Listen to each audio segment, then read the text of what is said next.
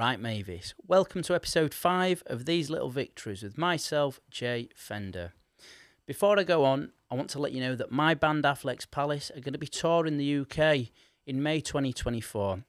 The tour visits some iconic venues. We're going to be going to Tunnels in Aberdeen, Stereo in Glasgow, the Clooney in Newcastle, a venue I love. The burgers there are sensational. We're going to be doing Band on the Wall in Manchester, the Lead Mill in Sheffield, Bodega in Nottingham, the Black Prince in Northampton, O'Meara in London, and Strange Brew in Bristol. It's going to be a sensational run. We really hope you can join us for some of those shows. Tickets are on sale right now. Today's guest is Andy Bell, one of the founding members of seminal shoegaze band Ride. Andy also played bass in Oasis from 1999 until they split up in 2009, and he has an electronica project on the go called GLOK. GLOK are going to be going out on tour as well in October. Tickets and information are going to be in the description below this video or pod, so make sure you get your tickets now. Anyway, that's all from me. Enjoy the podcast. I know you're going to, and I'll see you on the next one. Cheers.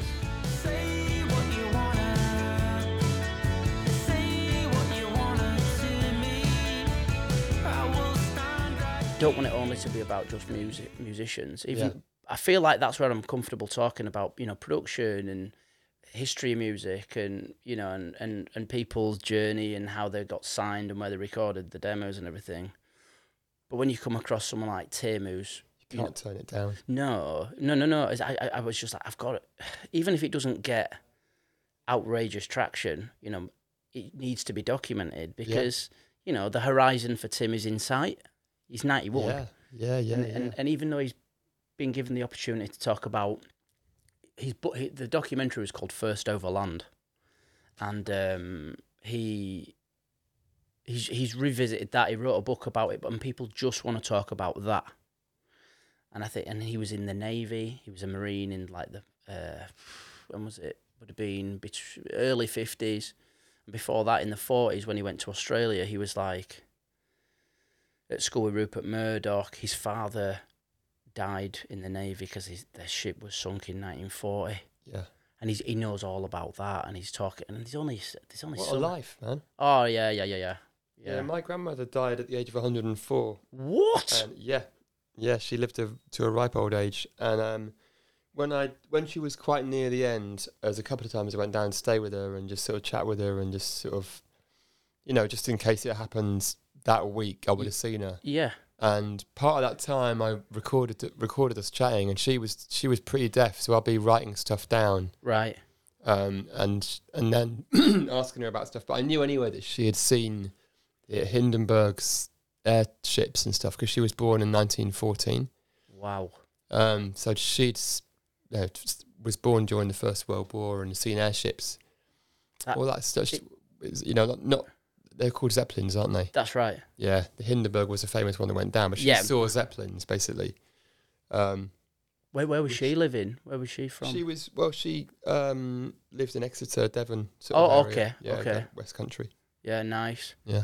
One of my old neighbours, Polish fella called Tadeusz, I'd see him, walking about and stuff when I lived in West London a few years ago. He was one of my neighbours. And I'd just go up and check on him, because we talked, and I'd just nip up for a coffee. How you doing? Because, he didn't have any family. Yeah. People get lonely.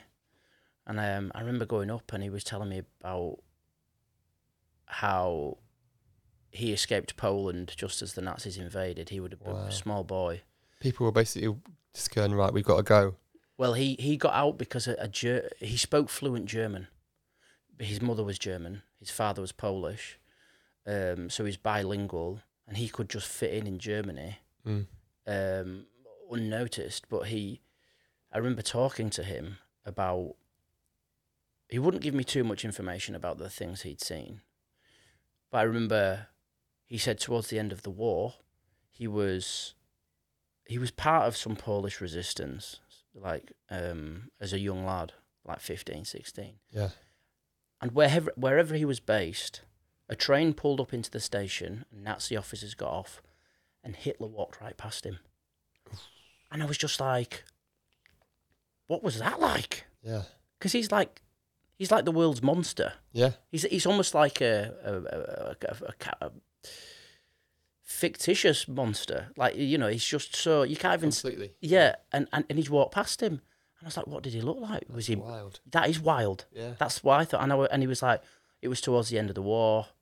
He looked dishevelled. Yeah. He was coming to assess damage from a bombing raid from the Allies on one of the train lines, and I was just like, that is mental. It was coming to an end. Yeah. So, but anyway, yeah, it's interesting to get into talking to old people. Yeah, and seeing what they have to say. Yeah. Because people just look at the future and like modernism and technology, and they kind of very true struggle to forget to explore the past whilst it's there. There's a lot to learn, isn't there?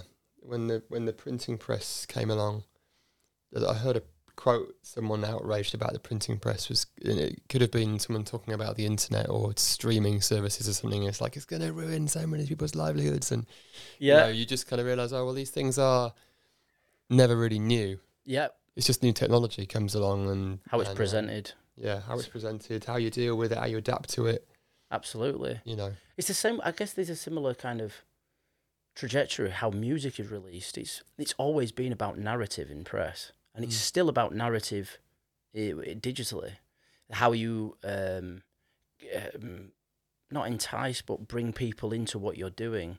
It's spun on where you're from, how you talk, your backstory, and whether you present that in an interview in the NME in 1990, or whether you are doing some sort of kind of like a podcast like this, or whether you are kind of, giving narrative to a gig that you're doing today at a festival.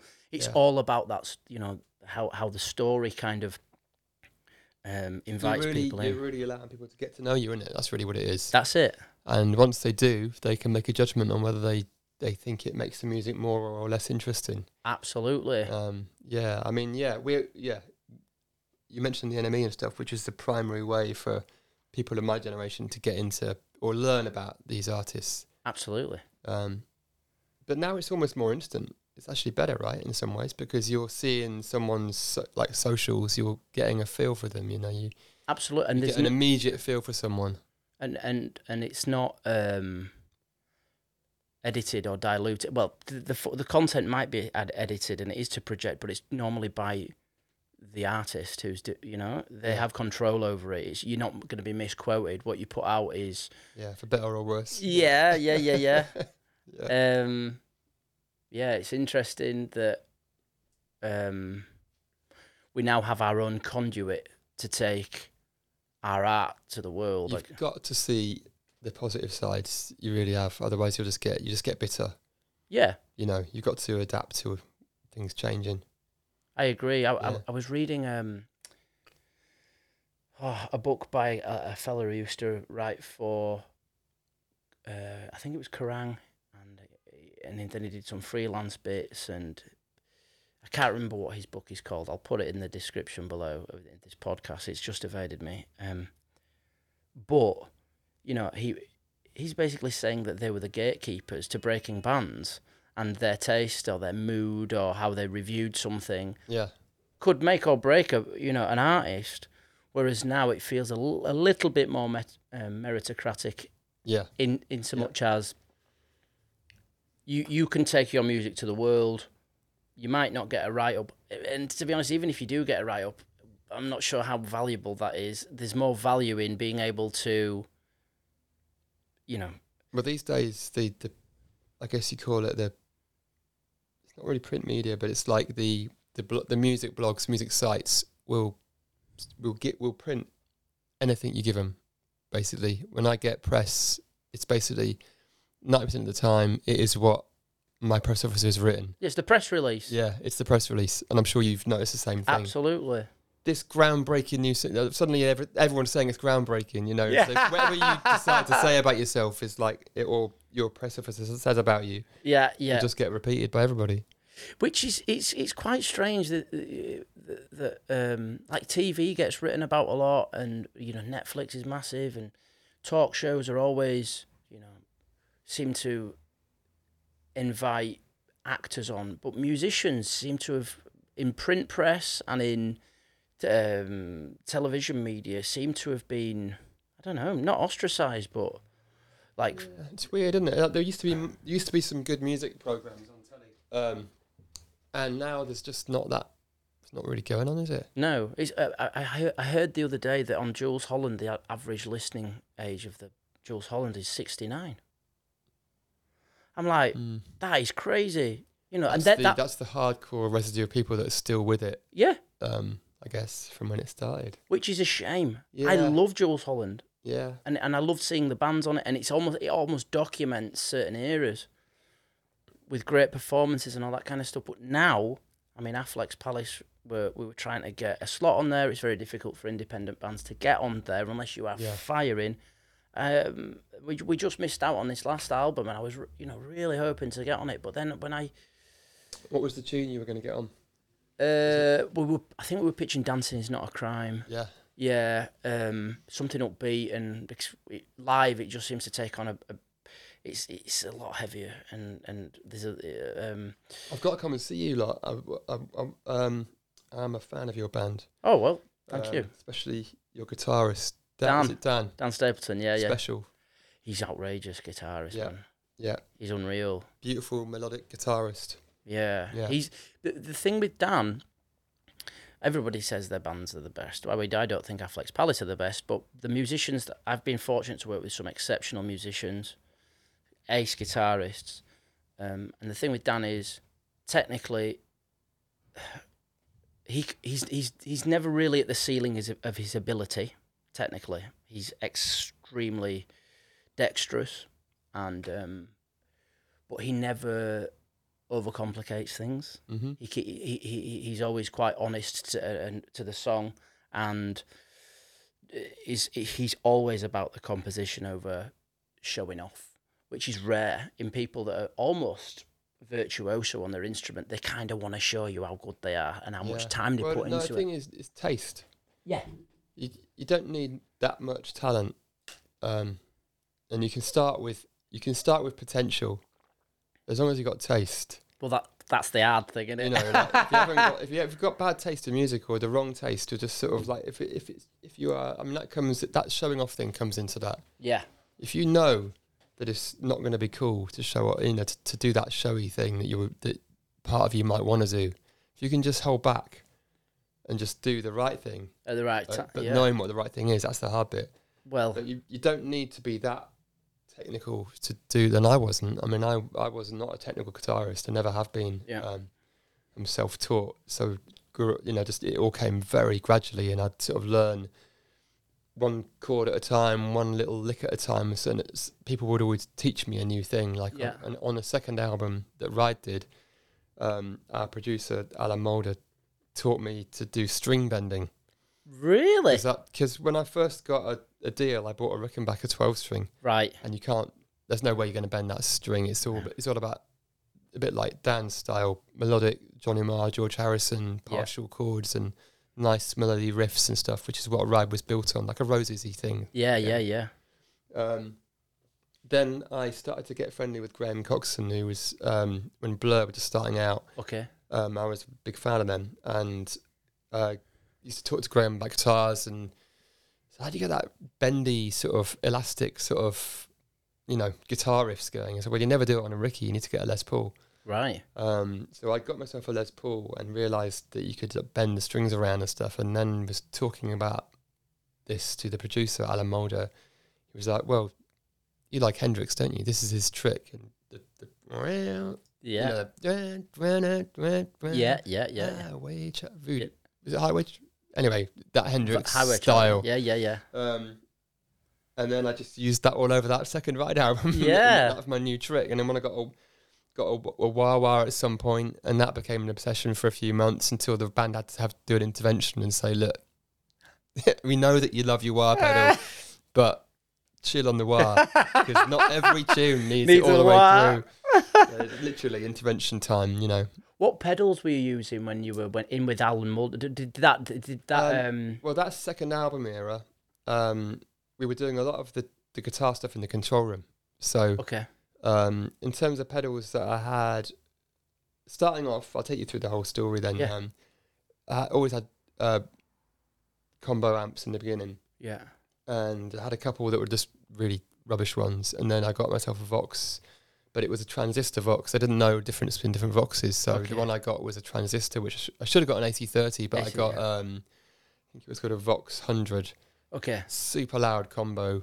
Right. And I had that for a bit and then swapped it out for a Marshall eventually. I finally got the right idea. And was that a combo or was it a stack? I got a Marshall cab with a high watt head. That was the combination that I'd heard that Pete Townsend had in the early Who days. So it's kind of the idea being that it's sort of a bit cleaner than a Marshall stack. Yeah. I didn't want to be too rock. I didn't want the distortion to be coming from the amp. I wanted it to be coming from the pedals. Right.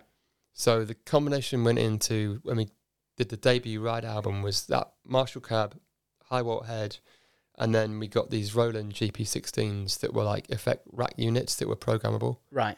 So you could just put in any amount of the compression, distortion, delays, reverbs and stuff and build the sound, chorus, all that phase, all your main sounds, all in the box, so to speak. Did you take that on tour with you there? Yeah. It had you could just program in the things, give them a title, and then put them over a pedal board that had like 8 switches. Okay.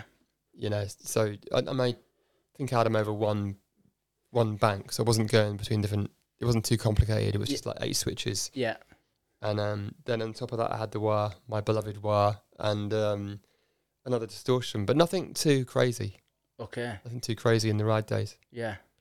There was this gig, we did a gig at Amsterdam once, and the effects never turned up.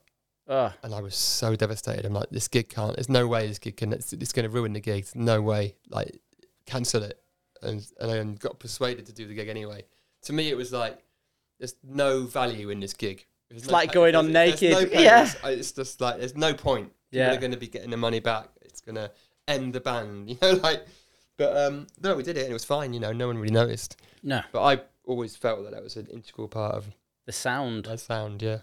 I found live a lot of people don't pick up on mistakes or, you know, sound or, you know, but when young bands are playing, they get so nervous about making that error, and I'm just like... You get so wound up in your own little world that you think that it's the only thing people are caring about. That's right. You know, and to be honest, they're living their lives. The reason that they remember gigs 20 years ago is not because of the music so much as that was the night they met their future wife, or that was that night when that mad thing happened, or, you know, like, or if anything about the gig, it's usually the memorable gigs are, remember they had to stop the song and do it again because they fucked it up. You know, it's like that kind of thing. That's what sticks in your mind. It's not like the band playing a perfect gig. Absolutely. And that's what differentiates the live experience from the recorded experience, is those kind of, you know, errors live, the sound not being quite right, the moments of the evening.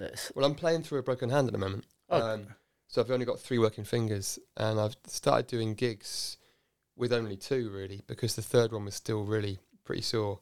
I couldn't quite, you know, make it happen. How do you do that then? You barring stuff, or like you can't do bar chords? I just had to rethink the way I place my fingers on the strings for... So you can only use these 2? Well, I was a little bit of the third one, but it was easier to do it mainly on the first 2, which is just a lot of rethinking in the moment. Yeah. And there's 2 or 3 songs where it seemed to be pretty vital. And strangely enough, some of the best Ride songs, Vapor Trail, Cool Your Boots, and 1 or 2 more, where I just, because they're 4-fingered chords, just couldn't do them. But then I kind of just reworked them, thought, well, I'll play it down the neck where I can reach the 3 fingers onto. Yeah. And you know, it's not the same. Those songs sound a bit different at the moment this summer. Yeah. You know, But it's fine. How'd you break your hand? I was on holiday in Mallorca and just messing about, and just a random silly injury. Right. You know, it can happen at any point. It's not the sort of thing you could like guard yourself against, because then I wouldn't go out. Yeah, of course. But to something so little, I've really done a number on myself. Yeah. But I've already gaining confidence. I've done 2 gigs now. Luckily, it wasn't too much of a busy period. Like one gig, then a week, then another gig. Like this last weekend. Sure. One more next weekend, or about a week from now. And each one gets easier. Right. Yeah. Yeah. James Yates, the guitarist in Pastel. Oh yeah, Pastel. Yeah. This is one of their new T-shirts that they'll be Yeah. taking out on tour. But Nice. Mushroom heads. Yeah. Well, he was playing 11-a-side Sunday League, and he's broken his ankle. Oh yeah. Just before he's about to go out on tour, and he was like, "Oh, it's going to be pretty bad." And then I think it's starting to dawn on him that it's a real fucking headache because your ankle's so complicated. And two guys just went for the ball, kicked the ball at the same time, and he's come off worse, and it's broken his ankle. Yeah. Well, this is a goalkeeping injury. Really, it's just a jar to the finger. So if you're in goal, I mean, I play in the garden with my kid. Yeah. And sometimes he fires a ball at me that's pretty bang, and it just kind of jars it, and you just go, oh. Yeah. It's that. Basically, it's that impact. But yeah, ankle, that's complicated, isn't it? Yeah, it is, and the ligaments around it and all that kind of stuff. And I've just been saying to the band, like, we've got a pretty important tour coming up. It's sold out. He can sit down, right? Yeah. Is that what he's going to do? But he wants to stand up. He wants to. When I was about 14, I went to see Susie and the Banshees. Oh, cool. It's one of the first gigs I saw. And she was sat on a stool because he told me not to slouch. That's all right. Terrible I can posture. see you on this monitor here. So. You can see me. That's all right then. Not just the hair. Yeah, no, it's all good. It's all good. You're looking great. But yeah, Susie and the Banshees played Oxford, and it was 83, 84 time, and she was sat on a stool with a whole leg in plaster. Oh gosh. Yeah, but she was a trooper and did the whole tour like that. I saw that Julian Casablancas from the Strokes headlined Reading Festival and Leeds Festival. Yeah. With on a stool. Yeah. Yeah, and then Jack White came on to play a solo, and they didn't even turn his guitar on. Like he's just sitting there still. Look, it's fucking ridiculous. In fact, do you know Danny Yates? Because when you were in Oasis, Danny Yates, just before you joined, he was kind of like security for him. Big name rings a bell. I don't think he was security while I was in the band. Ah, okay. He's looking after Noel now. Oh yeah. And he was doing security for and tour managing for the Strokes. Yeah. And I remember he was like, he's this Cockney geezer, West Ham fan, hard, and he said, "Oh, what do you think of Jack White coming on? Fucking hell!" I was like, "His guitar went on, geezer." He was like, "You're joking." It's just like I couldn't hear his guitar on one of the songs. But yeah, Julian was on crutches on a stool. I think it took away from his experience. In fact, the guy who I mentioned earlier, Ross, who sings in Symposium, he supported No Doubt at Brixton Academy back in the mid-90s before it properly popped off, and he broke his leg on stage. Oh man! And then he played. You've all done it. We've all done those sort of little accidents. Like our singer Mark Gardner once did that thing of walking into a hole or walking straight off the stage. Not seeing what was going on. So easy to do. Probably had shades on. Yeah. Just went like, where's he gone? Oh, he's gone down that hole. Shit, you're right. Yeah. But yeah, nothing's happened to me where I've broken a bone until now. Right. Yeah. You've been lucky. Yeah. I wanted to ask you actually. So with GLOK and your solo projects, well, I think they're solo. Is GLOK just you, recording? And do you produce it all yourself and mix it all yourself, or do you collaborate with anybody else? Or most of it's done all on my own, and then on the second GLOK record, I had some help mixing because I just got a bit bogged down in it, and we did a few days over the internet because it was lockdown. Okay. So I had a guy called Leaf that's he's a producer, isn't he? Leaf Troop. Yeah. Yeah, well his brother Will runs the label. So GLOK's label is called Bites. It's run by Will Troop and Joe Clay. Okay. And Leaf's Will's brother, he's an engineer. I think he works with Coldplay quite a lot. Okay. At the moment, which is what he did after he's been working with me. Otherwise I wouldn't have ever got him. Yeah. This is before that. So yeah, we did it was via this thing called Audio Movers. Do you know what that is? No, I don't. If you've got to do remote mixing, someone can be in a studio, and they're like in the real recording studio or the mixing studio, and if you plug into audio movers, then you can be at home and hear the same sound coming through your home speakers. Right. So I was on headphones, hearing the studio quality sound. You can say, all right, so take that down in the mix and do this and do that, and you're hearing it in real time happening. Wow. So you got your phone there on a sort of like FaceTime. Right. You're chatting to them on the FaceTime. Yeah. And you're going, right, do this, do that, or try this, and trying different things, and you're hearing it all perfectly on your own headphones at home. That's outrageous. Yeah, so you don't have to... I would do that, not even in lockdown. I do that now, it's brilliant. What's it called again? Audio movers. Audio movers, okay. Yeah, and it's like WAV quality. Wow. Yeah. I'm going to have to look into that for mixing with stuff I do, because it's getting over to the studio, it can just be... it sounds like a real time saver. And with the GLOK stuff, are you... So, what software are you using to record it, and what's your process there? I do it on a laptop using Logic Pro. Okay, great. Do you use any? Because some of the pattern recognition, when I was listening to it, the synth, they sound quite modular sounding. Mm-hmm. It feels like, to me, that influence wise, it kind of takes from a little bit like do you know Luke Abbott? Or John Hopkins, or... I know John Hopkins a little bit, yeah. Okay, so it's kind of like these warm, rival consoles-esque kind of synth sounds, which was why I thought... Because you might be using modular stuff, but is it all in the box? It's all via Logic, is it? Or have you got any kind of external plug? Oh, I've got a lot of everything, really. So, yeah, there is some modular. Mm-hmm.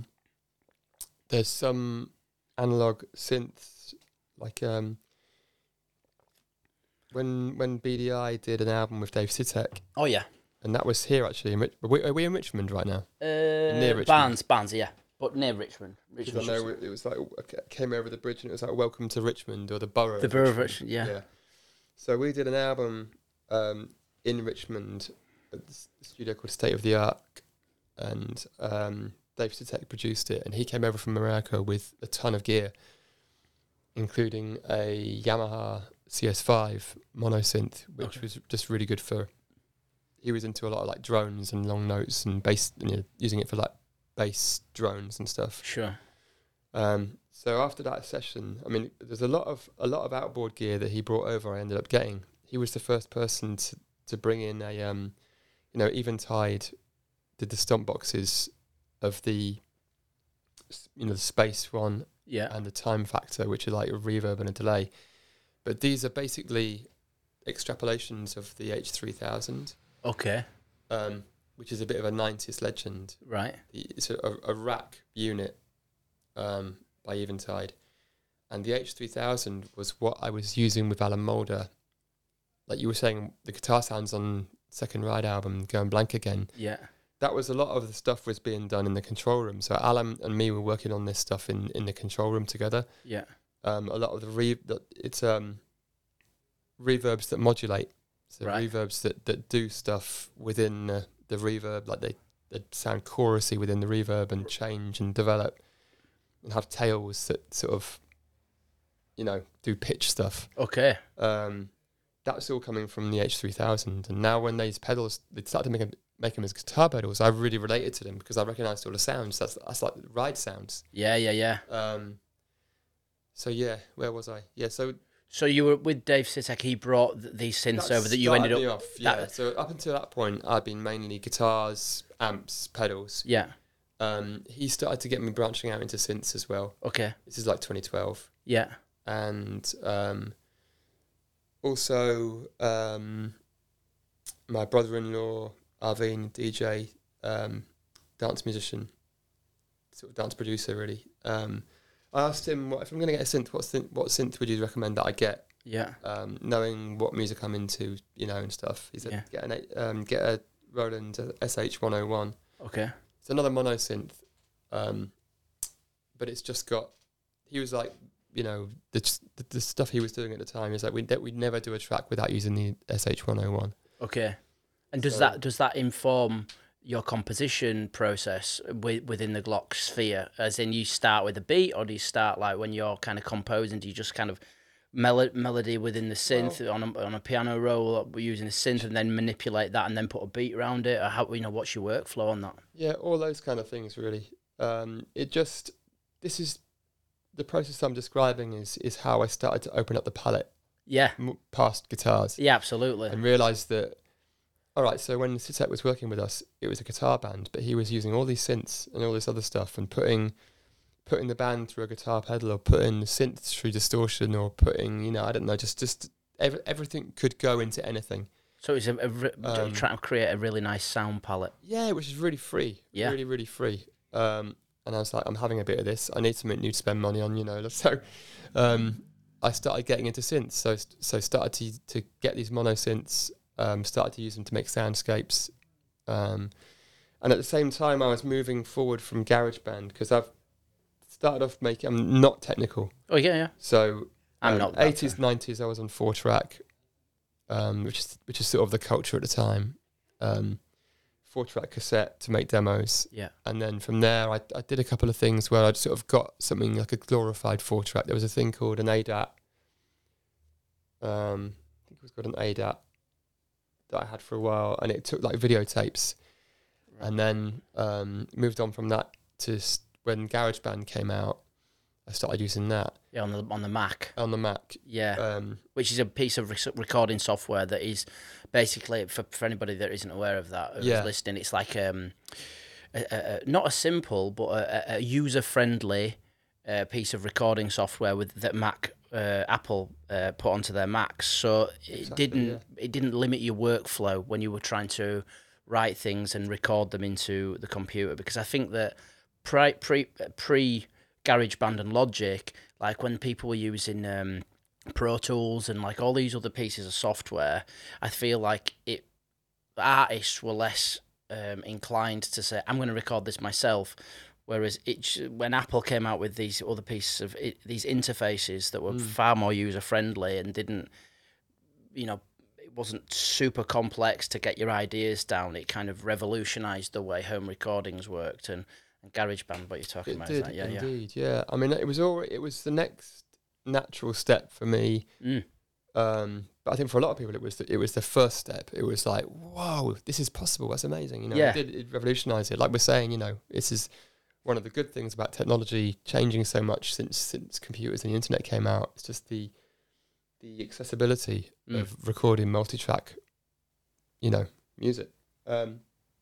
So yeah, from 4 tracks, 8 tracks, whatever it was I was using before that, GarageBand was the next thing, and I was using it like a tape machine, and that was fine. And then I was on a train. I think I was in Japan with BDI, Jeff Wooten era. So the first album tour, and Jeff, who was like 21 or something, was sat next to me on the train, going, "Is that GarageBand you're using?" And I was like, "Yeah."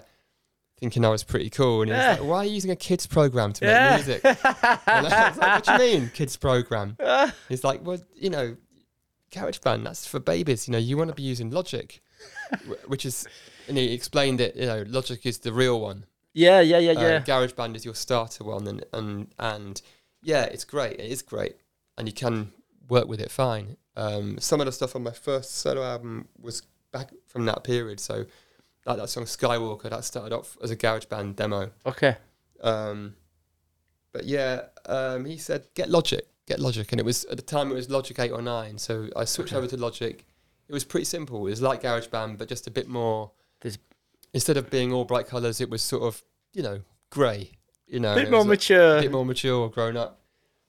So I started using that, and then they brought out a new Logic, which was Logic X.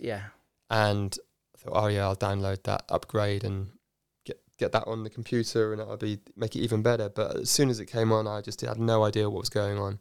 I did the things I was doing before, and nothing was happening. It was just suddenly nothing worked, and it was all really confusing. So where all the kind of shortcut keys that had changed, and you had to relearn the kind of mapping of where you wanted to, if you wanted to automate something from Logic 9 to 10.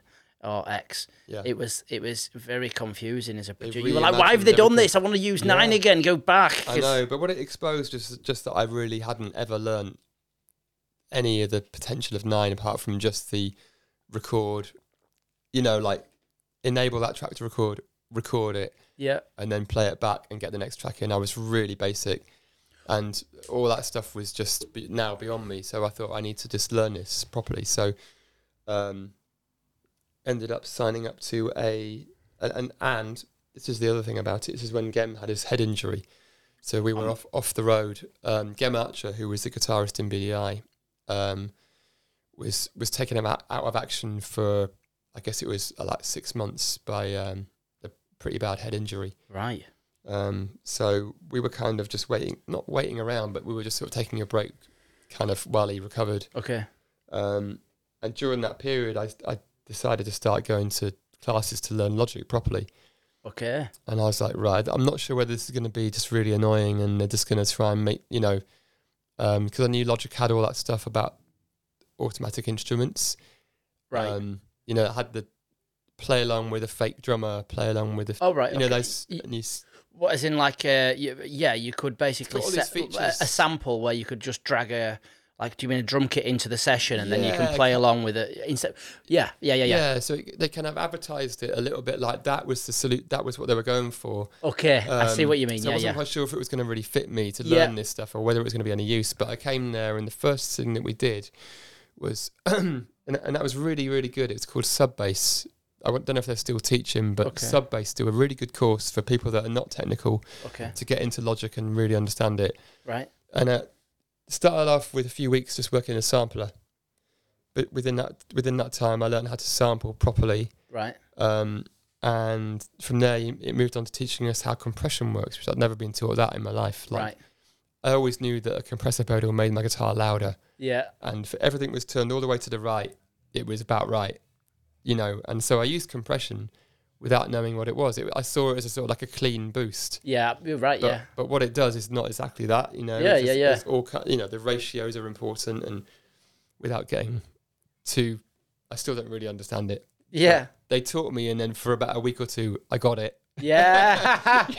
Yeah. But it was important. Yeah, of course. So, and then it opened up synthesis as well to me, explaining what an envelope is. Okay. The attack, decay, sustain, release, which you get on sliders on the SH101. So I was like, this synth I've got now, I understand it. Of course. I can make a note have a kind of a shape rather than just being like a dong. You can sort of make it fade up. If you want it to carry on longer, you can do that. So you can start to have control over your sound. So this was all happening at the same time. So over the next couple of years, I started to expand and get into modular synths and started to understand Logic. And I really will say that the Logic soft synths and the onboard stuff they have is brilliant. Yeah. The onboard plugins are great. You don't really need to have expensive plugins. Nope. You've got a laptop with Logic on it. You're pretty much set to go. Because you can manipulate the sounds within the box, basically, to kind of almost fabricate the sound that you want. And it's if I thought it was a bit too boxy, I would kind of put the synth part down and then burn a CD of it, and then put that through my decks, my DJ decks. Right. Play it through my guitar rig. Really? Those kind of things. Yeah, I do that a lot. That's fantastic. Yeah, I do that on my remixes a lot. I'll just record anything out that feels a bit too much like it's just a preset. Yeah, absolutely. Yeah, preset. Just start running it through everything else. Inspired originally by Dave Sittek, I guess. The way that he approached it all, so you can do anything. Yeah. It doesn't matter what quality your original sound is, whether it's an MP3 or a WAV or whatever it is, you can just do whatever. Well, when I first started using Logic, I was doing an electronica project, and I didn't know how to use an audio interface to connect a condenser mic that needed phantom power to record into the box, and I was like, can you see my eyes glazing over? What did you just say? No, I think phantom power is like the button you press that's like on an audio interface. Phantom power, you push it and it just means the microphone's powered. Yeah. That's because it. some mics have Instead power of in them, and some that's don't. right, and some don't require phantom power. But when you're using a condenser mic, some of them do require it. And basically, the audio interface is just the bit that processes the audio before it goes into the laptop. The But ones that don't have it are haunted. yeah, yeah. Yeah, carry on. But I was just like, well, I don't know how to do that, so I'm going to use the microphone on the Mac. And I was recording at like 1 a.m. in my front room on the sideboard, like recording into this microphone, like singing this quite kind of intricate, gentle vocal part. Yeah. And when I played it back, all you could hear was my vocal and the fan of the Mac going. Yeah. So I just swamped it in reverb. Yeah. And It's tuned to the sound of the fan. well, yeah. Lee Mavers style. Well, that'd be cool. Yeah, Yeah. I love Liam Harris. But and then I put this track together. A friend of mine listened to it who had been to music college and done production, and he was like, "Your kick is in the wrong key to the rest of the song. It sounds weird." And I said, "I think it sounds fucking great. Yeah. I like it." And he was just like, "It sounds weird to me." And he's a great guy. I love him to bits, but he was quite dismissive of it. Mm. So anyway, I put this song out, and the Guardian said it was going to be the next big thing. There you go. And it just went fucking, and I was just There you like, this is such a blag.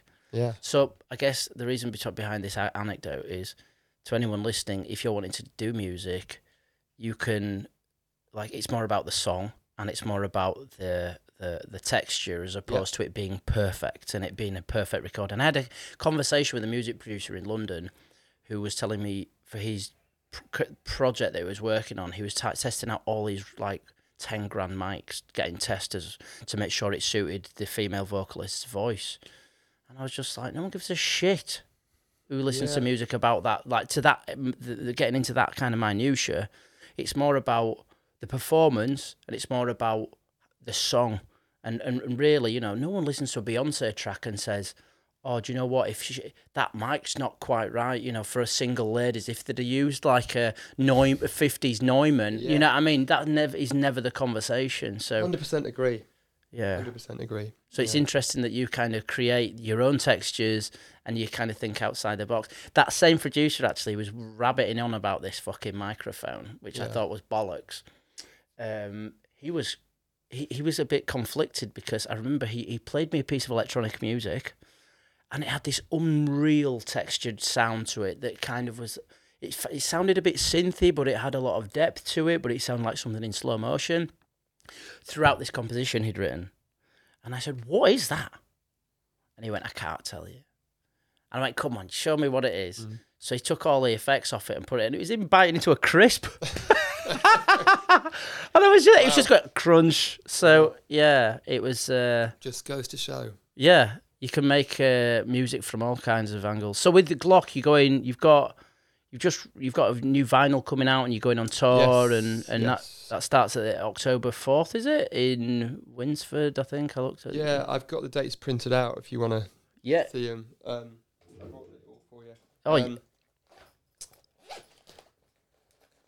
got the press release. Oh my gosh! Watch out for this being the, you know, you can compare it to the articles get written. Groundbreaking. You know, like accompanied by fantastic visuals. I don't know.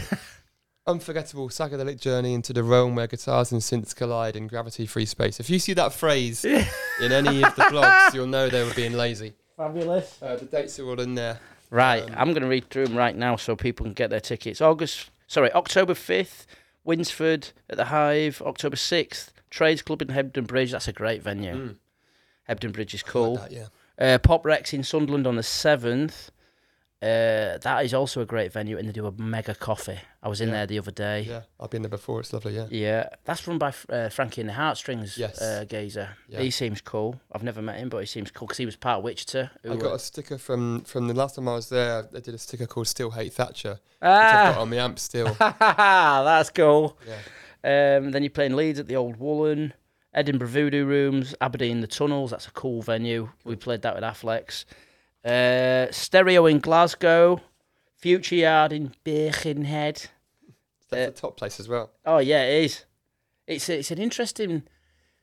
the high street in there, it just looks like they used to have so much money, and it's a little bit kind of not shabby chic, but it's like it's a little bit weathered, but you can still almost feel the heartbeat of the place. And there's some Future Yard itself is just this little oasis of activity in quite a deserted area, isn't it? I've not been to Future Yard. I've been to Birkenhead, but I've not been to it. But it's it's in quite a quiet neighbourhood. Okay. But it's got this great venue. It's got a bit of a warren, and then there's out the back is a nice big garden, and they've got a stage out there as well. Nice. There's a real community there.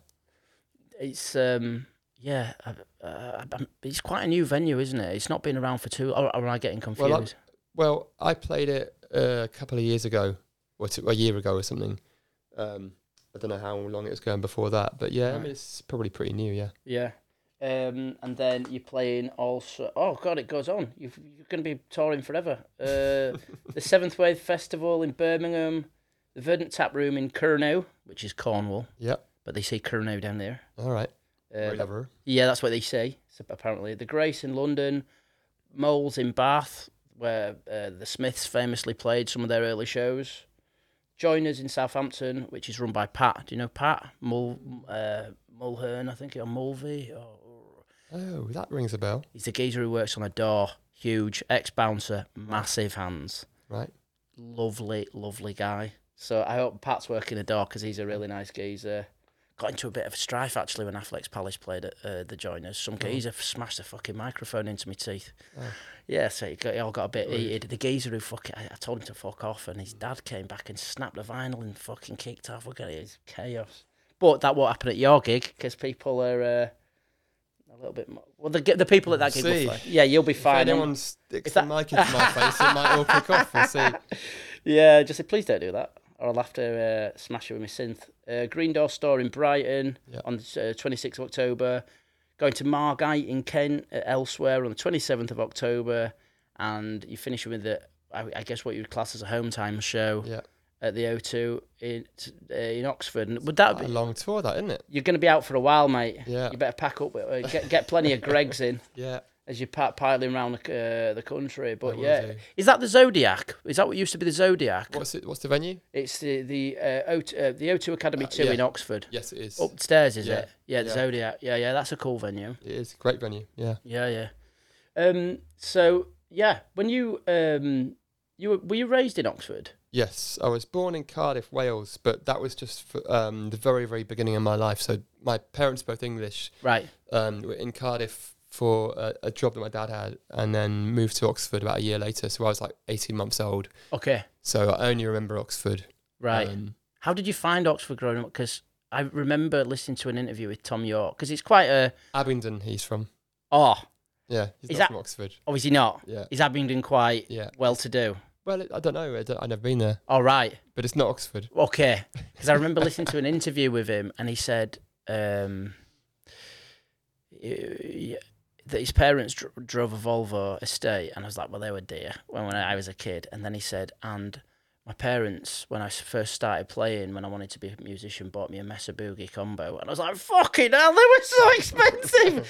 I was lucky if I got a park practice amp. Yeah. But I was just like, what was it like growing up in Oxford? And, did you find... Oxford's a lovely place. It's full of... I think the town itself was started in about 1100. So It's like super old and vintagey. Yeah.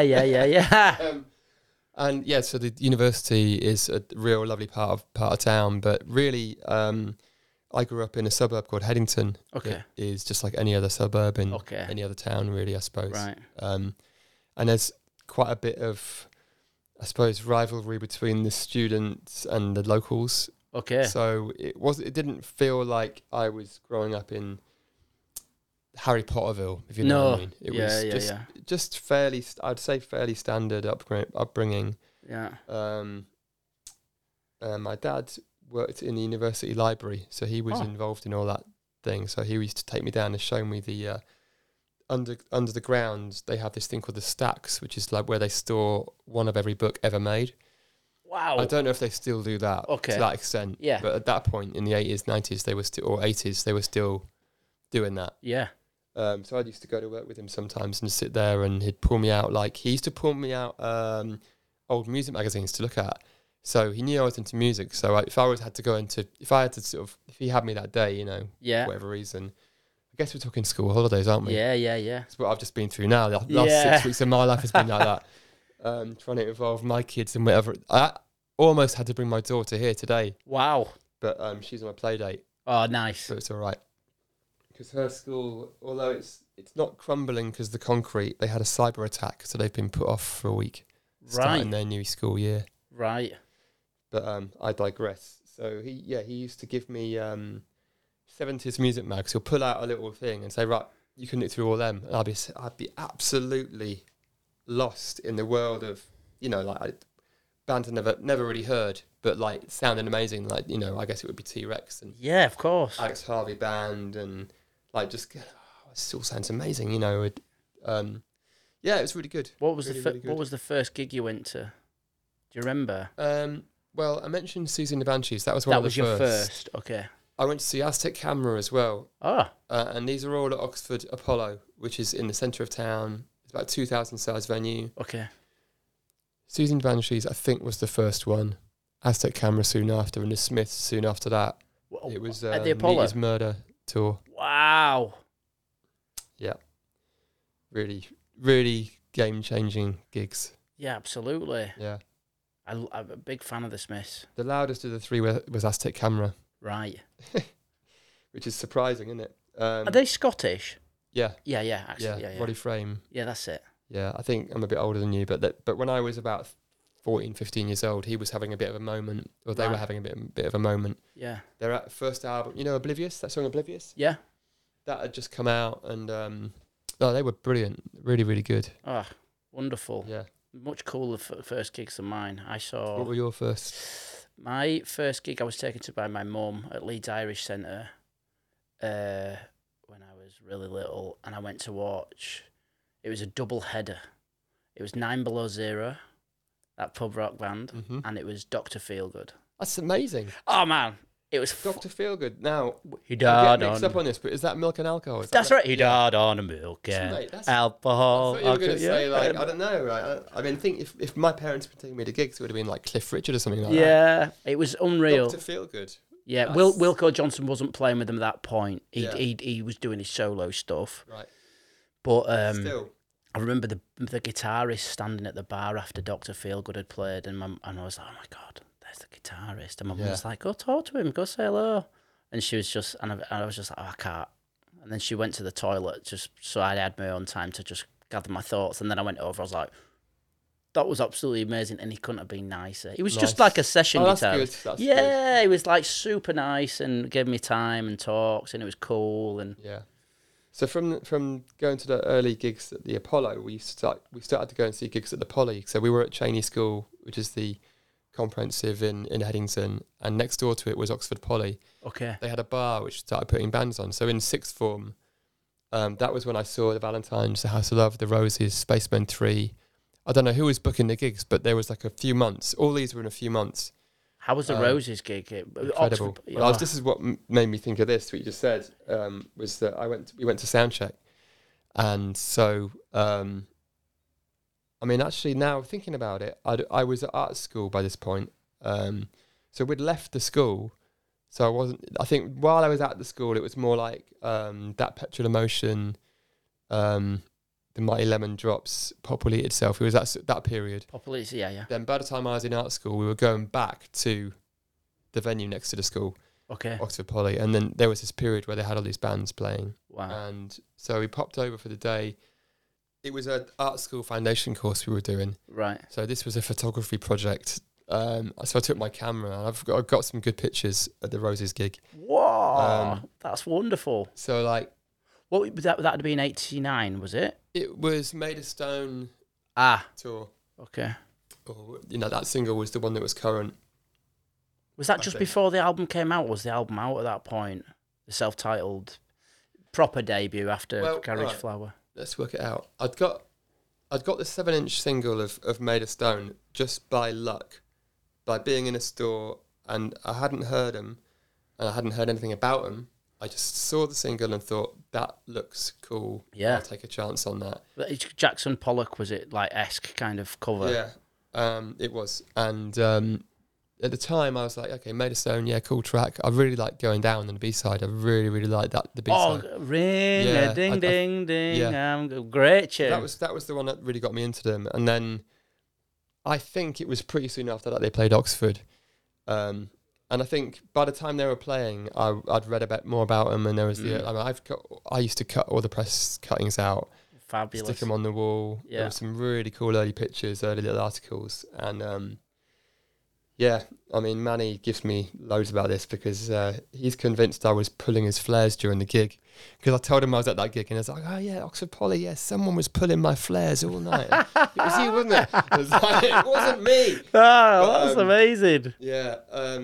At the sound check though, I sat myself down at a table, sort of out of the way, before anyone came out, and the first thing that happened was Rennie came out and started hitting the drums, and the drum kit was sort of like a real hodgepodge of different drums. And that's right. It was like it's quite basic. It wasn't that much to it, but it was just like all different coloured. Yeah, all different colours. Yeah, he just started just doing in his amazing style, just playing this beat, and it just was like, it wasn't like a sound check, because sound checks you normally hear would just be like doom, doom. Yeah, doom. yeah. This was like someone had remixed Fool's Gold, you know. Right. Just this great, loose, so fluid beat. Yeah. And after about 5 minutes of me just listening to this and just like mind's blown, you know, like I'm just watching it, and John Squire just sidles up and plugs in and starts just jamming over the top of it. And at the same time, Ian comes and sits down at the table right next to me, and sort of like just sat like that, just watching, and he gave me a little nod. And I was like, oh my God, Ian Brown just nodded at me, which was just unreal. Yeah, that was it. That was the extent of the conversation, but that was sort of enough anyway. That would be mind-blowing. Yeah, it was good. It was good. Ride had just started. It was very early days, and so it was big, you know. And yeah, the gig was great. I remember. Was it sold out? Was it packed out? Yeah, packed out. Okay. Massive mosh pit and all that. I remember being in the front of the mosh pit, not pulling Manny's flares, but just having a good time. Yeah. And taking some photographs, which I've still got, which I have to send you. I'd love to see them. Two or three. I haven't got the negatives, but I've got like, you know, files of the prints. But yeah, I bought a T-shirt afterwards off Phil Smith, who now, I mean, he went on to be the DJ for Oasis. Oh, and okay. now is production manager and DJ for Noel. So I saw Phil last week. Okay. But yeah, he was. I didn't know I was buying a T-shirt off him until years later, when he told me. Well, you know, I'd mentioned, I bought a T-shirt at that gig, because I still wear that T-shirt. Right. Good quality. Yeah. Like when it's Stephen Mac T-shirt day, I always bring it out. You know? Amazing. Phil was like, "What, you bought a T-shirt in Oxford on that tour?" So yeah, that was me. You bought it off. So was he doing merch on the tour for the entire tour, or was he just in Oxford? On the whole tour. Right. Yeah, I think he was just one of the roadies, and they were doing everything, you know. Yeah. Yeah. And how did you? I'm guessing when you were. Did you have any kind of relationship with the Roses and that kind of enclave musicians as Ride came to prominence, or did you kind of get introduced to them more when you kind of joined Oasis, or was there any kind of... Well, Manny was a super friendly guy, so I met Manny, I think when I was in Hurricane #1, I met Manny. Must have gone up to him and started talking. Okay. And he was just super cool. You know? Yeah. It's nice when they're like that.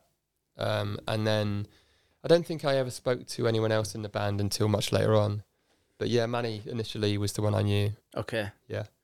And how did you end up getting the call for Oasis? Like you joined Hurricane #1 and yeah, we'd done. Did you do 2 albums with them? 2 albums with them. Yeah. And that had sort of come to a natural end, and I'd actually moved out to Sweden. Okay. So I was living in Sweden and thinking, I think I'm done with this now. With music, yeah, just for a while anyway. Or you know, I think at the time I thought it was, done. I just had a kid. I had a little baby girl, and my first wife, my wife at the time, was going out to work. We had a little flat, and I was just kind of a bit over it at the time. The only time in my life I've really not wanted to do music.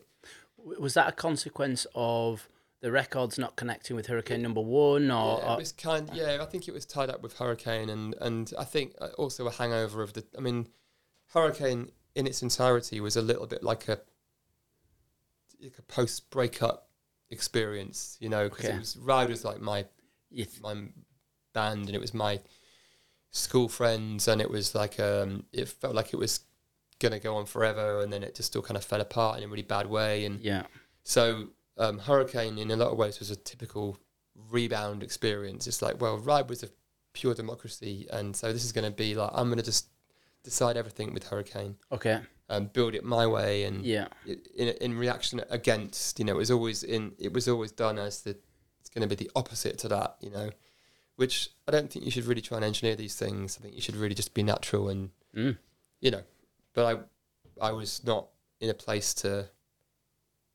have that occur to me, so I was sort of reacting to life rather than. And you want to feel like you're being creative at that point as well. I've had projects where it's kind of not technical. I just want to get back on the horse and do something more, and I've got all these songs, and and obviously the Oasis was happening. I was seeing that and hearing that and loving it, and just kind of wanting to do something like that. And it worked initially. Right, and then it just kind of, its limitations became obvious. Okay. Mine, and just the limitations of I don't know, the situation, I suppose. Mm-hmm. That went through Creation, right? It did, yeah. And all of Ride's early albums went through Creation. So we were signed to Creation by Alan McGee, who's the guy that's signed Oasis as well. That's right. Yeah.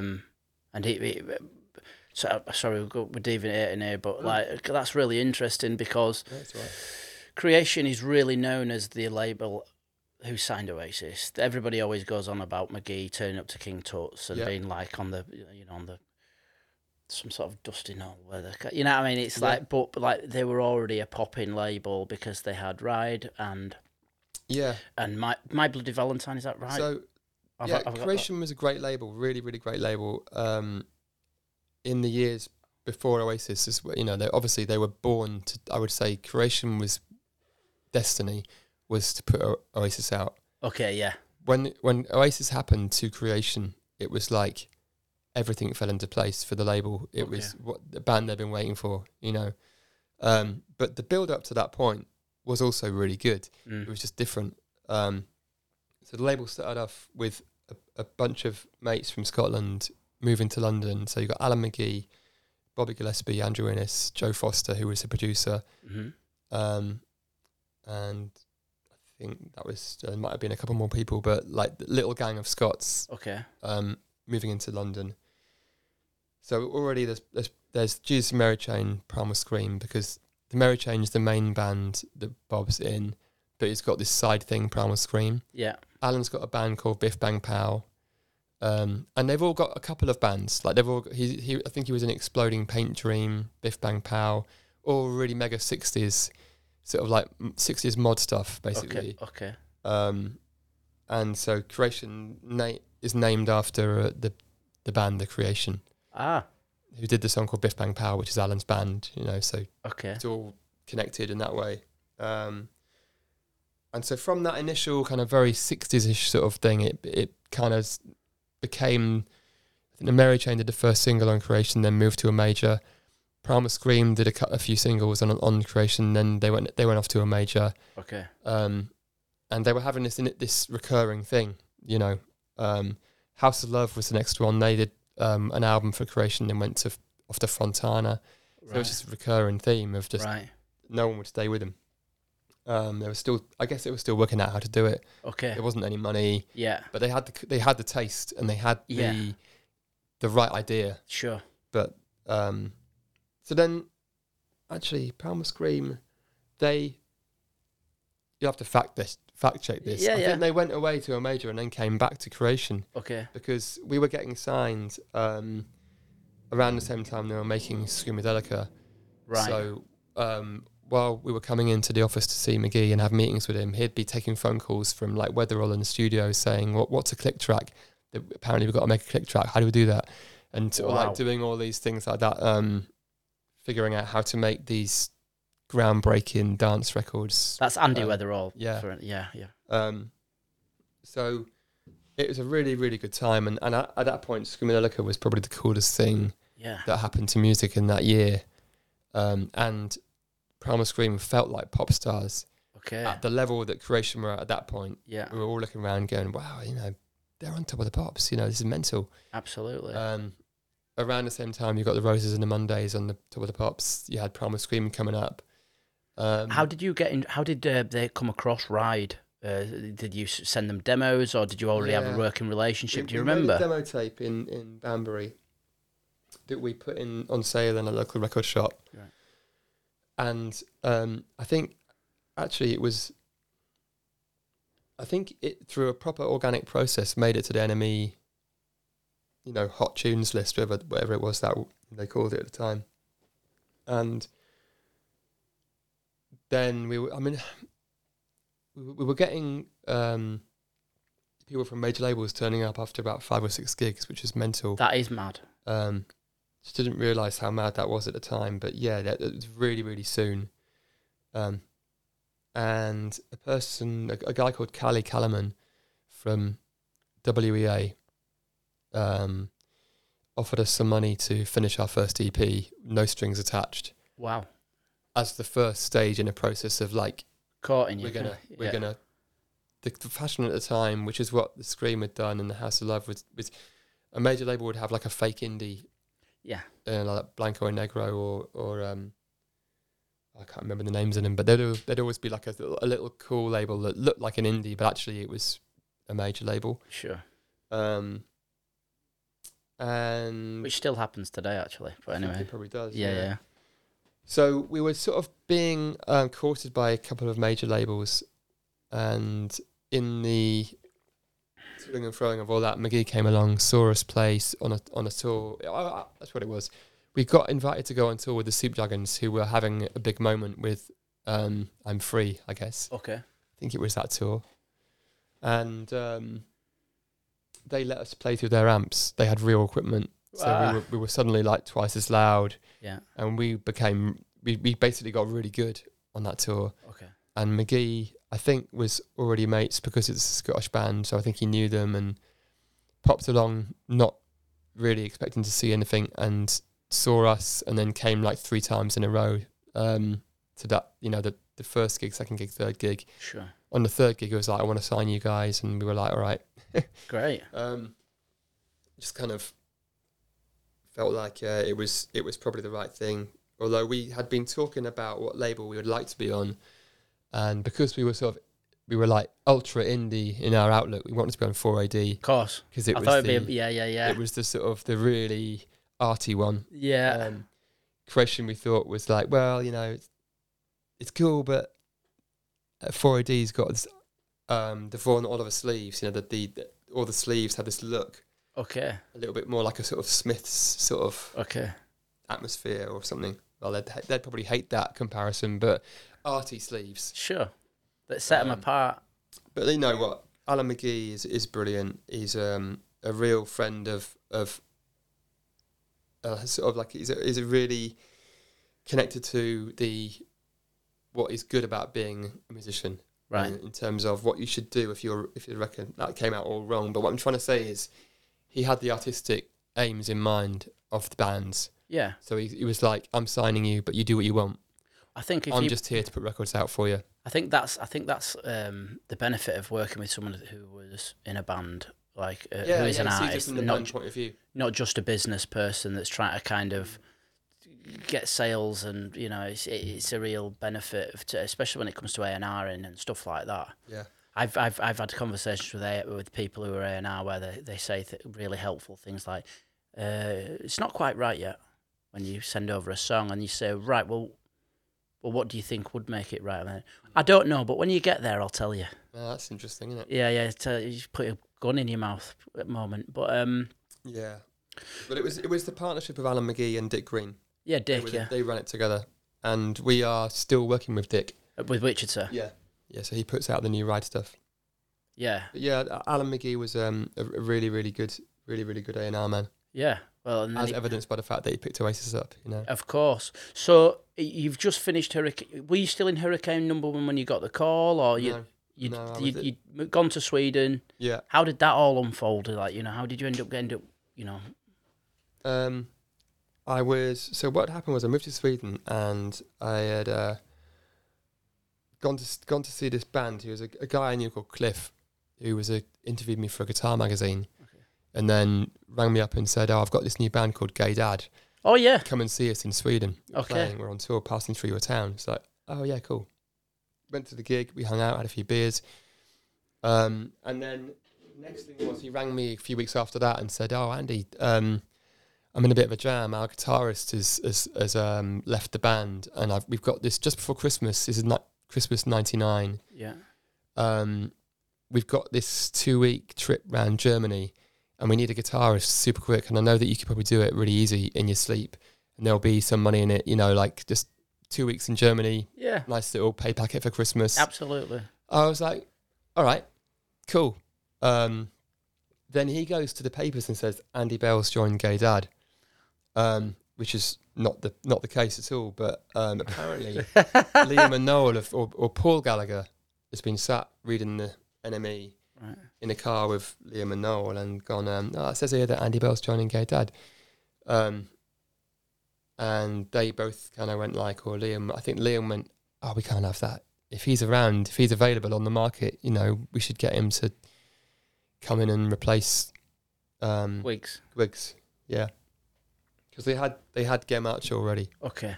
So I get this call in Sweden to come over and try out for Oasis. Is that their management? Is that who could make the call? Yeah. Well, it was the management first, just to say, "Can Noel call you?" And then Noel gave me a call, just said, "You fancy trying out for this?" And I was like, "I'm there. I'm leaving for the airport now as we speak."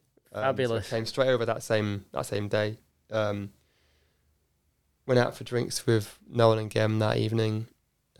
Next day, got picked up from my hotel in a car by Liam and his driver. Drove out to Wheeler End, which is the studio they had.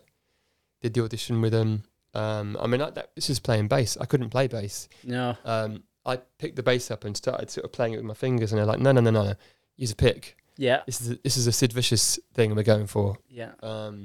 So I kind of did enough, and then we went to the pub and had a big drink up, and that was part of it as well. I think just not turning into too much of a twat at the pub was important. Of course. I'm sure I turned into a bit of a twat, but it was acceptable levels. Yeah. Okay. Yeah. And then that same day, the manager took me aside and said, "Look, if you want to do it, you can do it." And I was like, "I want to do it." Of course. Yeah. And what was your first gig with Oasis? Do you remember? We did a short tour in America, which was like just 3 or 4 gigs, and they were really short. It was part of a package with about 5 bands, and you'd come on and do like your biggest hits. So the ideal way for me and Gem to come in, it was like Supersonic, Champagne Supernova, you know, like Cigarettes and Alcohol, Rock and Roll Star, just songs that we already were just burned into our brains anyway. Yeah. Managed to get enough with it on the bass to play them all right, and then went back to Sweden for that Christmas, and basically just spent hours every day studying the bass on all the records, because I'd never really checked for the bass and knew what it was doing on Oasis records. I knew that there was some you knew, like the later records, the most recent stuff that they were doing, there was bass lines. But a lot of the time in the early stuff, you didn't really hear the. Well, it's so low in the mix. It's just all part of the wall of sound, isn't Absolutely. it? Which it's is good. It's, what you want. So it took a little bit of help sometimes to figure out what was going on, but they were patient with me. Right. And I wanted to nail it. I wanted it to be nailed down so that I could be in a hurricane and I'd still be playing that bass line. So I just crammed it into my head so hard that it was never going to leave. Like if you said to me now, play Rock and Roll Star, I'd just fucking bust it out. It would be easy. Yeah. Muscle memory. Yeah, absolutely. Yeah. And how did you find the difference in reaction from the crowd? Because I would have thought that with Ride, it's a slightly different demographic of people going, you know, kind of more Ride, stand back, listen, enjoy, as opposed to Oasis, where it's just like this avalanche of chaos in front of you. Yeah, that's probably true to an extent. I mean, we'd get people going mad at gigs as well. We did some big festival gigs, but yeah, you'd also get a lot of. I mean, our size was sort of like we'd do a Brixton Academy show. Oh, okay, cool. Or Kilburn National. But then you'd be doing clubs all around the world. You know, you'd go to Europe with Ride, and it would be like maybe 500 people. Okay. And they would be stood back like that. Okay. So in the UK, yeah, it was a bit more rowdy, but yeah, I think Oasis was a different level for sure. Okay. And they were huge gigs right from the start. It was the first tour we did. The UK run was all stadiums, and then then it was like it was a different thing to get used to. That you'd announce the tour, and then you would get a phone call later that day to say that it had sold out. That's unreal. Yeah. And it would be, that didn't take too long, just 3 hours this time, and you're just like, wow.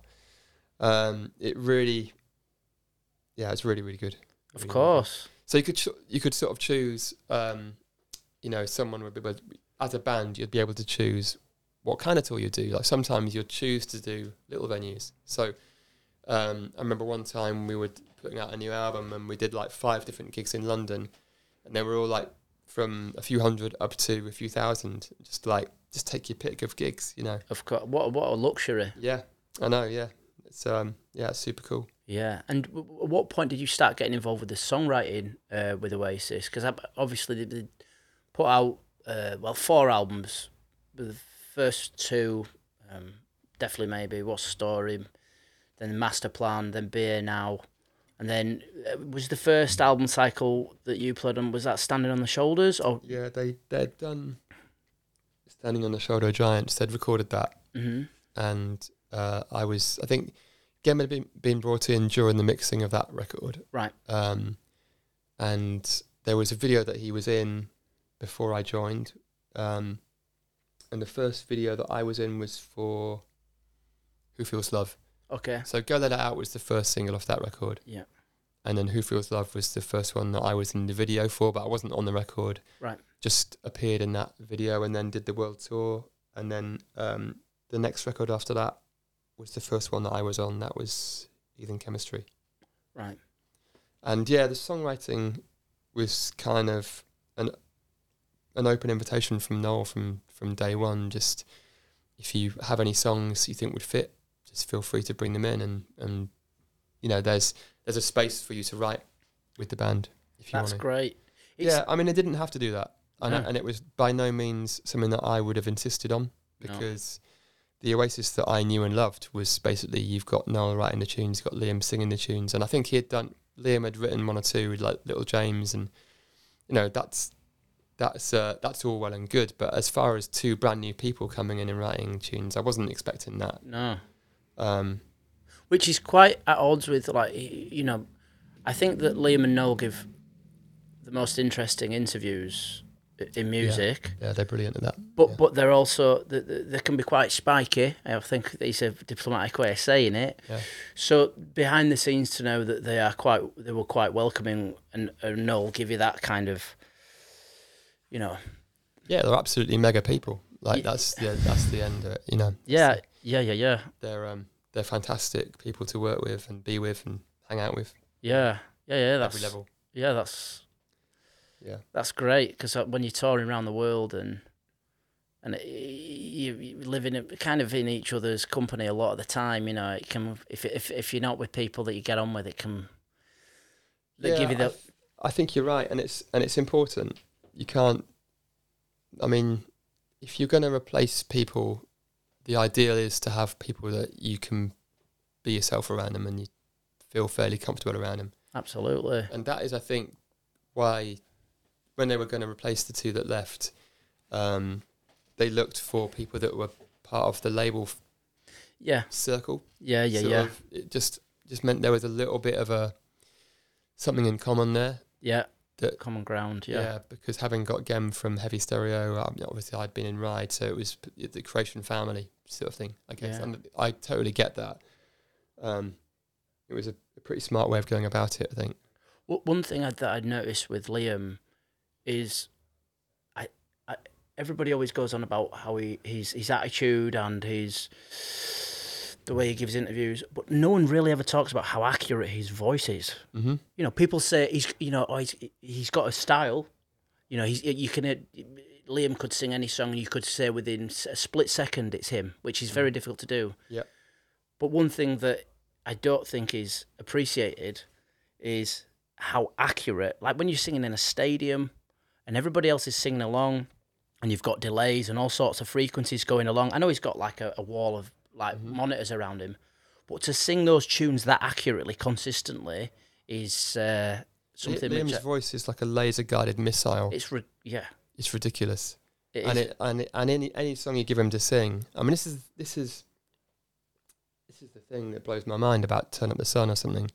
That was a different song the minute before I gave it to him to sing. Yeah.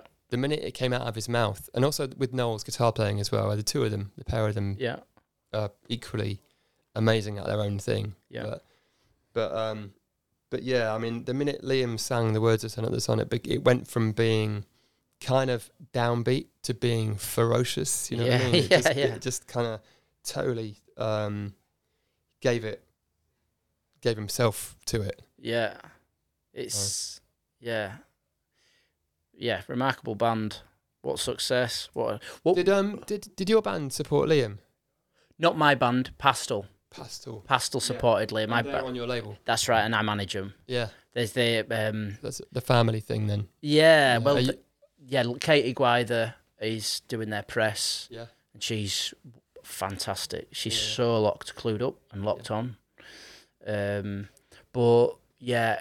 Their song "Deeper Than Holy" got played to Liam at some point by someone. I'm not sure who. Yeah.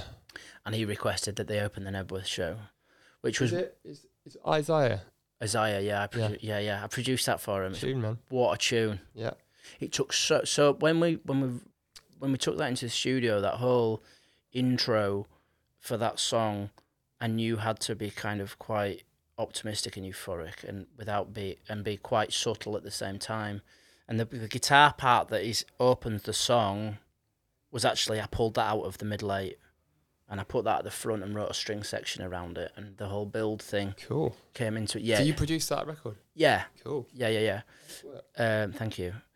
But Isaiah is remarkable. Consider it, and they're so considering they're all in their early 20s.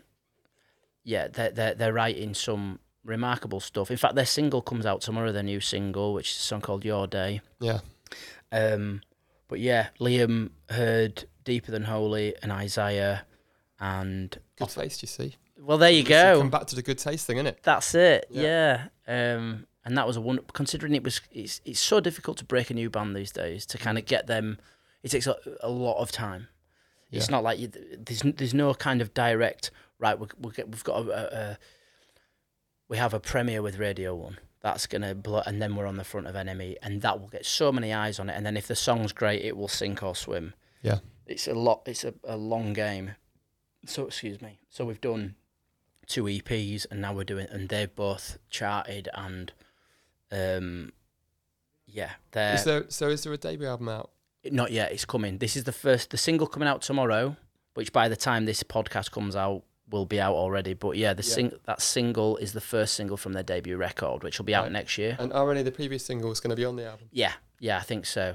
We're just deciding which tracks. Yeah, I like that. I mean, Ride didn't do that, but I like that approach. You gather up the previous singles and you make them part of the debut album. Yeah, I think it's kind of right. I agree. We took a different view at the time. In 1990, we were like, we'd done 2 EPs. And so that was like Chelsea Girl and Drive Blind was on the first EP. Yeah. It's 4 songs, but those are 2 sort of the bigger ones. And then on the second EP, there's Like a Daydream. And then third EP was sort of with the album, so that doesn't really count because they were on the album. But like, yeah, we were like, we don't want any of those other singles to be on the debut album. We want it to be fresh, all fresh.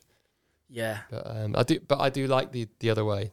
That's feels more like you're making it a classic. I feel like you're backing yourself and your ability to the hill when you put out a completely fresher record in the day and age now. Oh, now you would be even more, yeah. And I completely respect that. But when there's a couple of bands. I mean, you're right, and it is backing yourself. But on another level, all right. So doing it all fresh, you're backing yourself. Yeah. Level 1. Yeah. Level 2, backing yourself is going. Let's put the other singles on as well because we can handle the fact that people might say, "Oh, you're putting all the," you know what I mean? Yeah, There's maybe. There's a double bluff of kind of. It does seem like it's a good thing to do all fresh stuff, but then again, you just want to override that and be, let's just make it huge. Yeah, absolutely. Well, yeah. You know?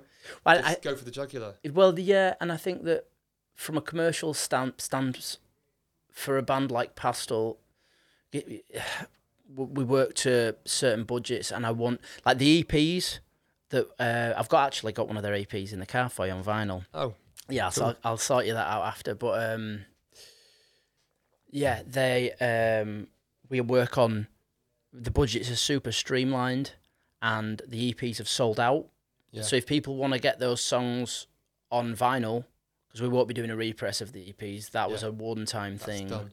If you want to get Deeper Than Holy and Isaiah and tunes like that, you need to buy the vinyl and support that release. But, you know, as I said to you in the car coming over, I'm very transparent with the artists I work with.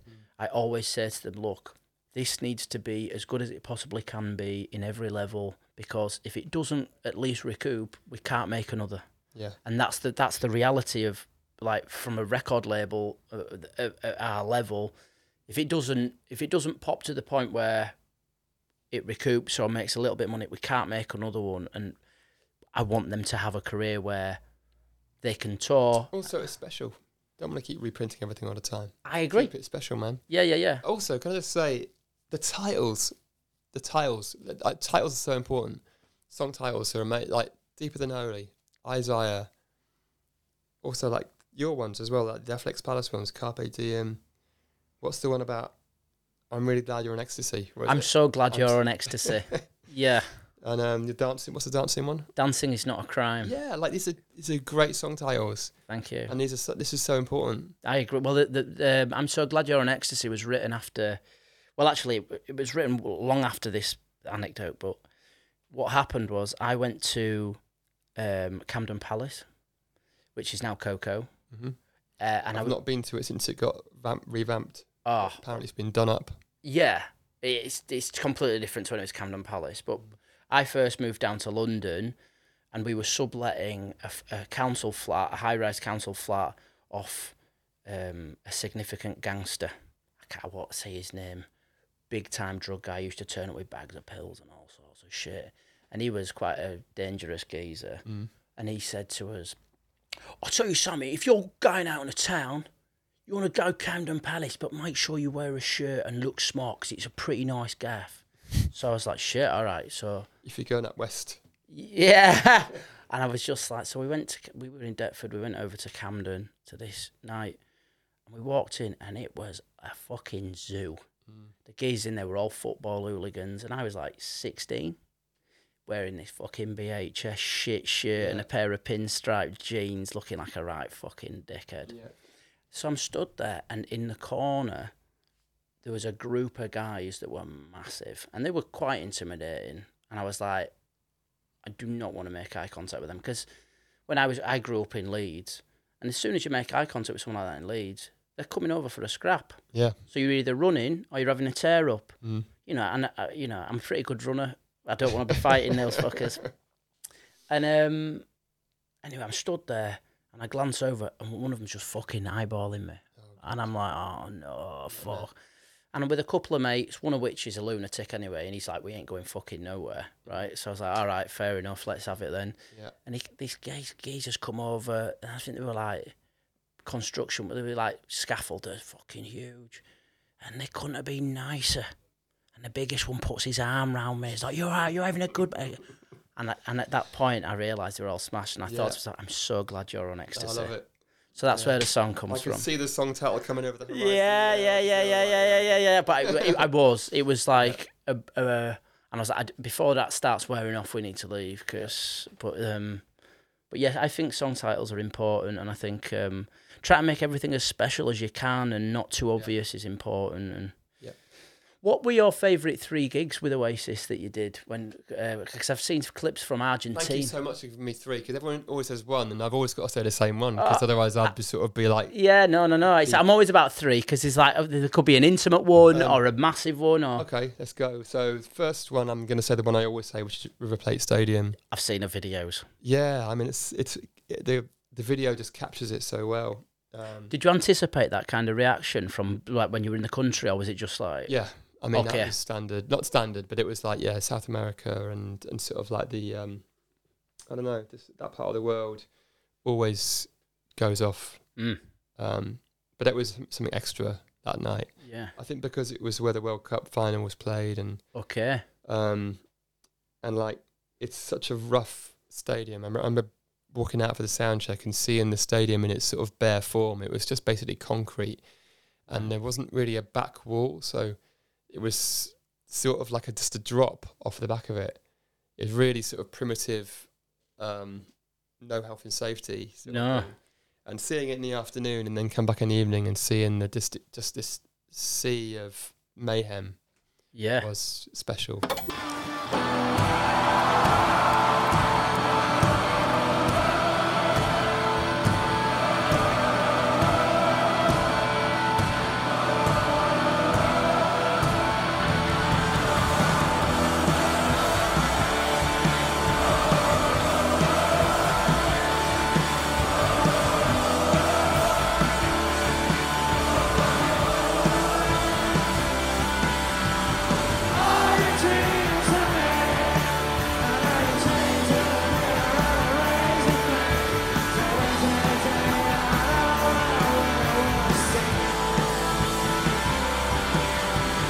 Was there any support bands on that event, or were it just... Can't remember.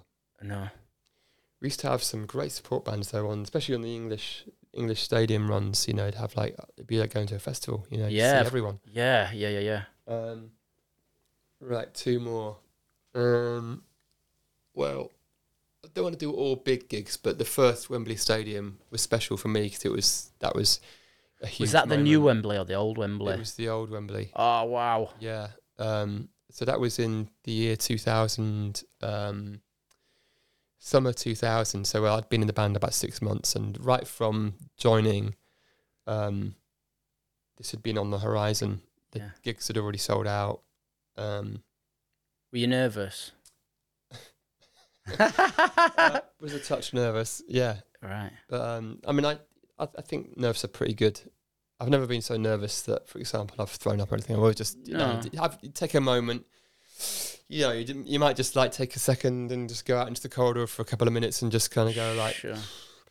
All right, let's have it, sort of thing. But I think that's healthy. Yeah, but also with your experience with Ride, you've been on a stage with gigs so much that I guess you kind of had the experience to take it in your stride, I guess. Well, yeah, that history and then going on to be in a band like Oasis, it does teach you, or what it taught me was that all bands are kind of, every band is the same band in a way. Yeah. When you're on stage with people, you need to have chemistry to make it work. Yeah. And it comes down to the noise you're making, individually and then as a group, it just comes down to that. That's as simple as that. If it moves you, there's a big chance it will move them. And when it all goes right, it's just a brilliant feeling, Absolutely. It's that's what it's all about. Yeah. So that was a nice thing to sort of come to, and not sort of thinking, well, okay, so there's nothing extra that we're not doing. It just comes down to, I don't know, just it's always that chemistry. Yeah. Chemistry. You're part of a certain chemistry, and I feel very lucky to have been part of the Oasis chemistry for a few years. That was a super special time. Yeah, I'll bet. But yeah, so Wembley Stadium was one of the first really huge ones that we did, and just remember the hearing the intro music from right behind the stage would come out, and you could hear the crowd noise, just kind of like generally filling the stadium, and then you hear the beat kick in and Fucking in the Bushes comes on, and then this roar was just so massive, and we were like literally standing right behind the stage, going, "Here we go." So that's the second one. It's almost gladiatorial. It's kind of like you're going into the arena, the gladiator arena. It's like, that kind of that. Yeah. A third one. God, I just don't know what to say now. Having said all those ones. Were there any intimate shows, or what about Jules Holland performing on there, or was there anything that kind of steps out that was slightly unusual? You're like, oh wow, that was better than I thought, or was there a gig that was the worst one that sticks out in your mind, where it's like, that is the worst gig that we ever did that I didn't enjoy? I've actually been stumped here. Right. I'm trying to remember any others, but my memory is gone now these days. A friend of mine, he said that, so Danny Yates, who I mentioned earlier, he got him a job, like sitting on the dressing room or whatever, just one of the Oasis gigs, and the first thing he said when he came back was, it was, the people were singing so loudly, I couldn't really hear what the fucking band were doing. Yeah. It was that. I'm going to say, I mean, that is the case. Yeah, the singing, the crowd are the gig a lot of the time. Because the songs are so good, and they're so, they're part of everyone's life, you know. Yeah. But I'm going to say, not a specific gig, but any gig in Italy. Italy was a place that loved Oasis so much. Right. Like, just, I don't know. Yeah. Any Italian gig. Right. Was the third one. I love southern Italy. It's where I go on holiday, and there's a really wonderful traditional vibe over there that's great. And there's a few Italian people that are into what we're doing with Spirit of Spike Island and Pastel and Laughter. So there's a real kind of seam of interest in British guitar music, and it's cool.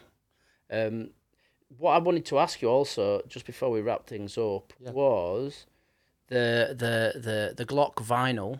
Yes. Well, I've seen the pre-orders. It's a live recording. Yeah. So what it is, it's the first, because I was doing, ever since lockdown started, I've been sort of trying to do these solo gigs. Yeah. But they were always either just completely improvised or a mixture of stuff from my solo records and my GLOK records. Yeah. Or just whatever. So they were pretty formless, and I used to call it Space Station. Right. And I did that for a couple of years through lockdown, as a streaming thing from a local cafe around the corner from my house in Crouch End, and then started getting asked to do gigs like that. So I started to take it on that way. Yeah. And I toured the Flicker album, the second solo record. I toured it doing. Is that the one with Station Cherry gigs. Cola on it? Or is No, that it's the one after that one. Oh, right, okay. Yeah. That first album didn't ever do any gigs for that. Oh, what a shame. Right, okay. I mean, I will eventually, but what I've realised is that when I do those songs, I need a band. Okay. You know, there needs to be a band playing that, like Cherry Cola. I mean, it's and Love Comes in Waves. Comes in Waves. What a tune! Cherry I know you've Cola. said nice things. Honestly, Yeah. those Nice one. unreal songs, so great. I mean, I love your GLOK stuff. Yeah. And the stuff you did with the Oasis and BDI and all that kind of stuff. But those tunes, there's just a warmth that you put it on, and it's just fantastic. Cool. Did you self-produce them, by the way? Yeah. Did you do it at home, or how did you? Sorry, I know. Oh, actually, I should put Gem in this, because Gem recorded the basic tracks at his place. Gem's got a studio in London. Okay. And so the backing tracks for The View from Halfway Down, which is the first one, and Flicker, the second one, they were all done at Gem's place, right, within the same 2 months, even though the albums are like a year apart. Yeah. Year or two apart. So drums, bass, and like a drums, bass, and one guitar. Who played the drums? Me. Oh, really? Yeah. That's fantastic. Yeah, nice one. Honestly, really, really good. Anyway, sorry, as you were saying. So we did that in the wake of David Bowie's death, actually. Okay. After he passed away. I was chatting to him in my kitchen over a cup of tea and just going like, wow, don't know, I feel like I might want to make a solo record, you know, and might just record some stuff. Got all these kind of songs haven't really gone anywhere, and they're not really right for Ride. They're not exactly Ride stuff. Just a bit more folky or something. That's right. And he was like, "Yeah, come over. I'm not doing anything. You know, I've got until, you know, whenever his next tour started." And I ended up going around there for just a few weeks, and I'd go around for a couple of hours in the morning, like, you know, we'd get lunch. And did you write them in the studio, or were you? No, brought the songs in. These were all ideas that I was finishing that had been around for ages. Like Cherry Cola was a guitar riff that I had since the 90s. Really? Yeah, a lot of them were that way. Like Something Like Love or Flicker was the same thing. It's just old riffs. Let's finish these now, because, you know, like, let's finally put them down in a proper form. And they'll be the ones that you've got like 12 demos of. Okay. You try and demo them every couple of years. And you never quite get it. Yeah. So I just was like, right. Persevered with time to actually nail these. And that's why they're a lot of them are quite folky guitar parts, because I've had so many years to fiddle with them. Reconfigure it. That Scarborough Fair kind of thing. Like I always like playing Golden Brown or Scarborough Fair or those kind of shit. That's what I sit and do when I've picked my guitar up in the kitchen. I'll just kind of start playing a Paul Simon song or something. Okay. I'm a bit of a folky, I think. Yeah. And so I just decided I'll go to Gems each day. I'll bring one in and I will just put down the arrangement that's going to stay. Right. You know, like just whatever it is, that'll be how it stays. Okay. And then it took him a few months because he went off on tour. But then like a few months later, he sent me the stems, just so that I've kind of put them in the form for you to work on. So I'd like drum, you know, like the different drums in tracks, and then the bass, and then whatever guitar to go on. Sure. One or two guide vocals, but not much in the way of vocals. And then they were sitting on my hard drive. So that was 2016, 17, 18. That was all happening. Then of course COVID hits, and we'd been on a Ride tour. So we'd done the last Ride album, finishing off, going around the UK. Played Manchester on election night. There's never been a worse after show in the history of the world than the after show when Boris Johnson won that election. Yeah.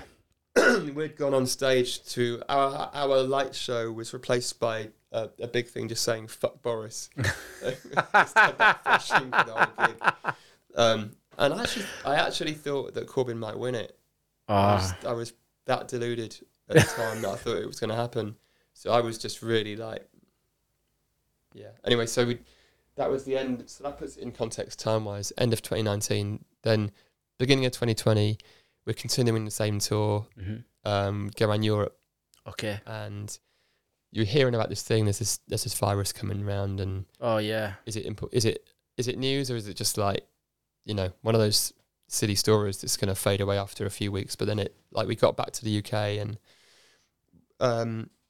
actually before the COVID thing really came on top, we had a band meeting and decided to take a little bit of a break. I came in going, right, let's do an EP, let's do a live album, let's do all this stuff. And then it was a bit like we kind of readjusted because Mark had just bought a studio, or he just built a studio. Okay. Like a real studio. Right. And he was doing it as a business. He's like, look, like I'd really do with a few months to sort the studio out and to get it up and running and to build it into a business. Right. So we just okay, well, that's fair enough. We'll do that, and we'll be doing summer festivals.